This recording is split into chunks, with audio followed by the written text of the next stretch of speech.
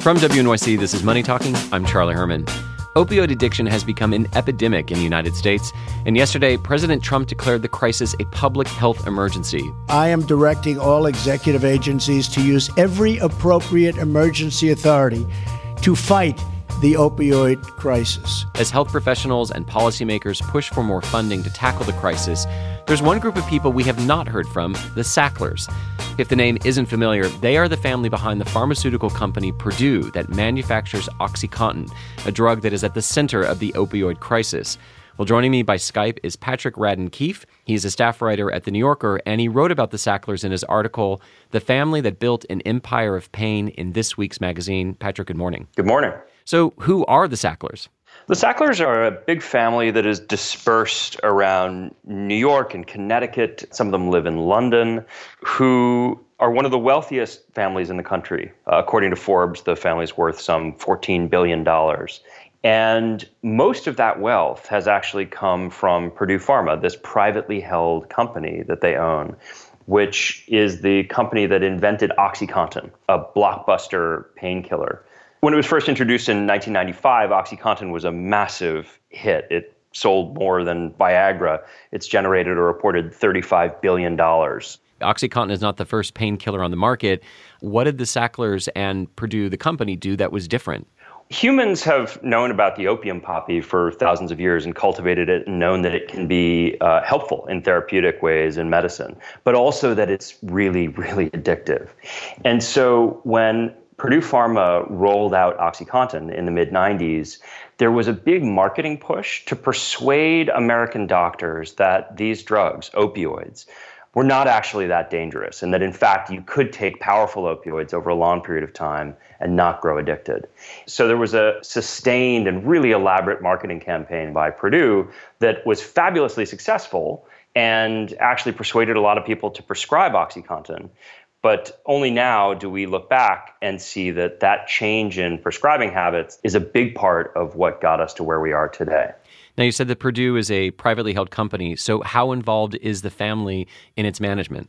So my reporting suggested that they're very involved. It's interesting. The Sacklers are a really well-known family in philanthropic circles. They famously give a lot of money to art museums. There's a Sackler wing at the Met. There's a Sackler wing at the Louvre. They put their names on all kinds of things. The one thing they really don't put their name on is the company, Purdue Pharma. And you might think that they weren't actually all that closely involved, but you've had family members from multiple generations of the Sacklers on the board and very actively involved over the years, including today. And in fact, a guy named Richard Sackler, who during the years when OxyContin was rolled out and became the big success that it was president of the company. So how has the family reacted to what's happened with OxyContin and to your reporting? The family has never really said a word.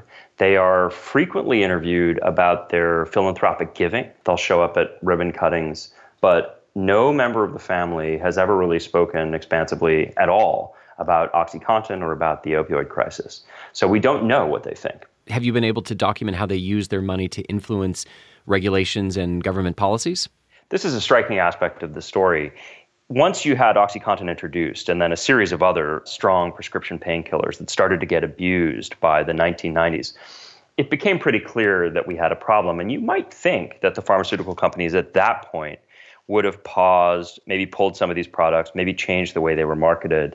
But in fact, Purdue Pharma has spent a huge amount of money on lobbying. And so anytime you have any effort by lawmakers, either federally in Washington or often just in states, trying to introduce constraints that would limit how frequently these drugs are prescribed, they come up against a really well-funded lobbying apparatus. Has the company ever been charged for how it markets OxyContin?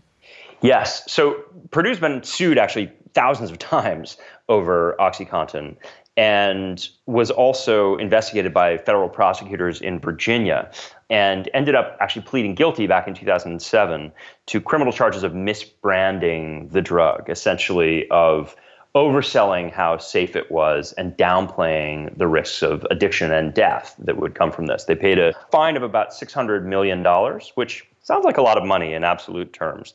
But when you think about the fact that this is a drug that's generated $35 billion, this could be seen in the words of Arlen Specter, the Pennsylvania senator. He said that, when he looks at a number like that, he thinks that that's just an expensive license for criminal activity. What, if any, responsibility do you think the family bears in the opioid epidemic we are facing right now? I spoke to dozens of people for this piece, doctors who deal with addiction, public health officials, and quite a few of them told me they think that the Sackler family has a great deal of moral culpability in terms of getting us to the place we are today. Some 200,000 people have died from opioid overdoses since the late 1990s. And so we have a real crisis, obviously. And this was precipitated by the destigmatization of these powerful and very addictive drugs during the 1990s.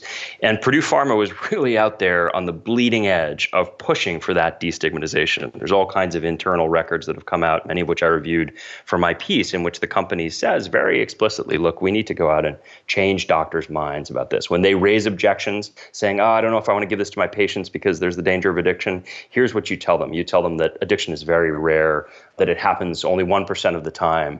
And this campaign, pretty sustained campaign of what we now see as misinformation, I think does play a really central role in the story of how we got to the crisis we're all contending with today. So what is the future of OxyContin and Purdue and the family? So in 2010, Purdue Pharma actually reformulated OxyContin to make it harder to abuse. And it was the case before that you could grind it up and either snort the drug or inject it. They made it harder to do that with these new pills. And interestingly, after they did that, sales of the drug started to drop precipitously. And sales of OxyContin have now kind of plateaued in the United States. But in some ways, the most extraordinary part of this story is that what's happening now is that another company that's owned by the Sacklers, called Mundi Pharma, is beginning to really push OxyContin abroad and in the developing world and in places like Asia and Latin America, and using exactly the same playbook that the company used back in the 1990s in places like Appalachia and other areas around the United States, where in pretty short order, we developed these tremendous problems. Patrick Radden Keefe is a staff writer at The New Yorker. His recent article is called The Family That Built an Empire of Pain. Patrick, thank you very much. Thank you. And I'm Charlie Herman. This is Money Talking from WNYC.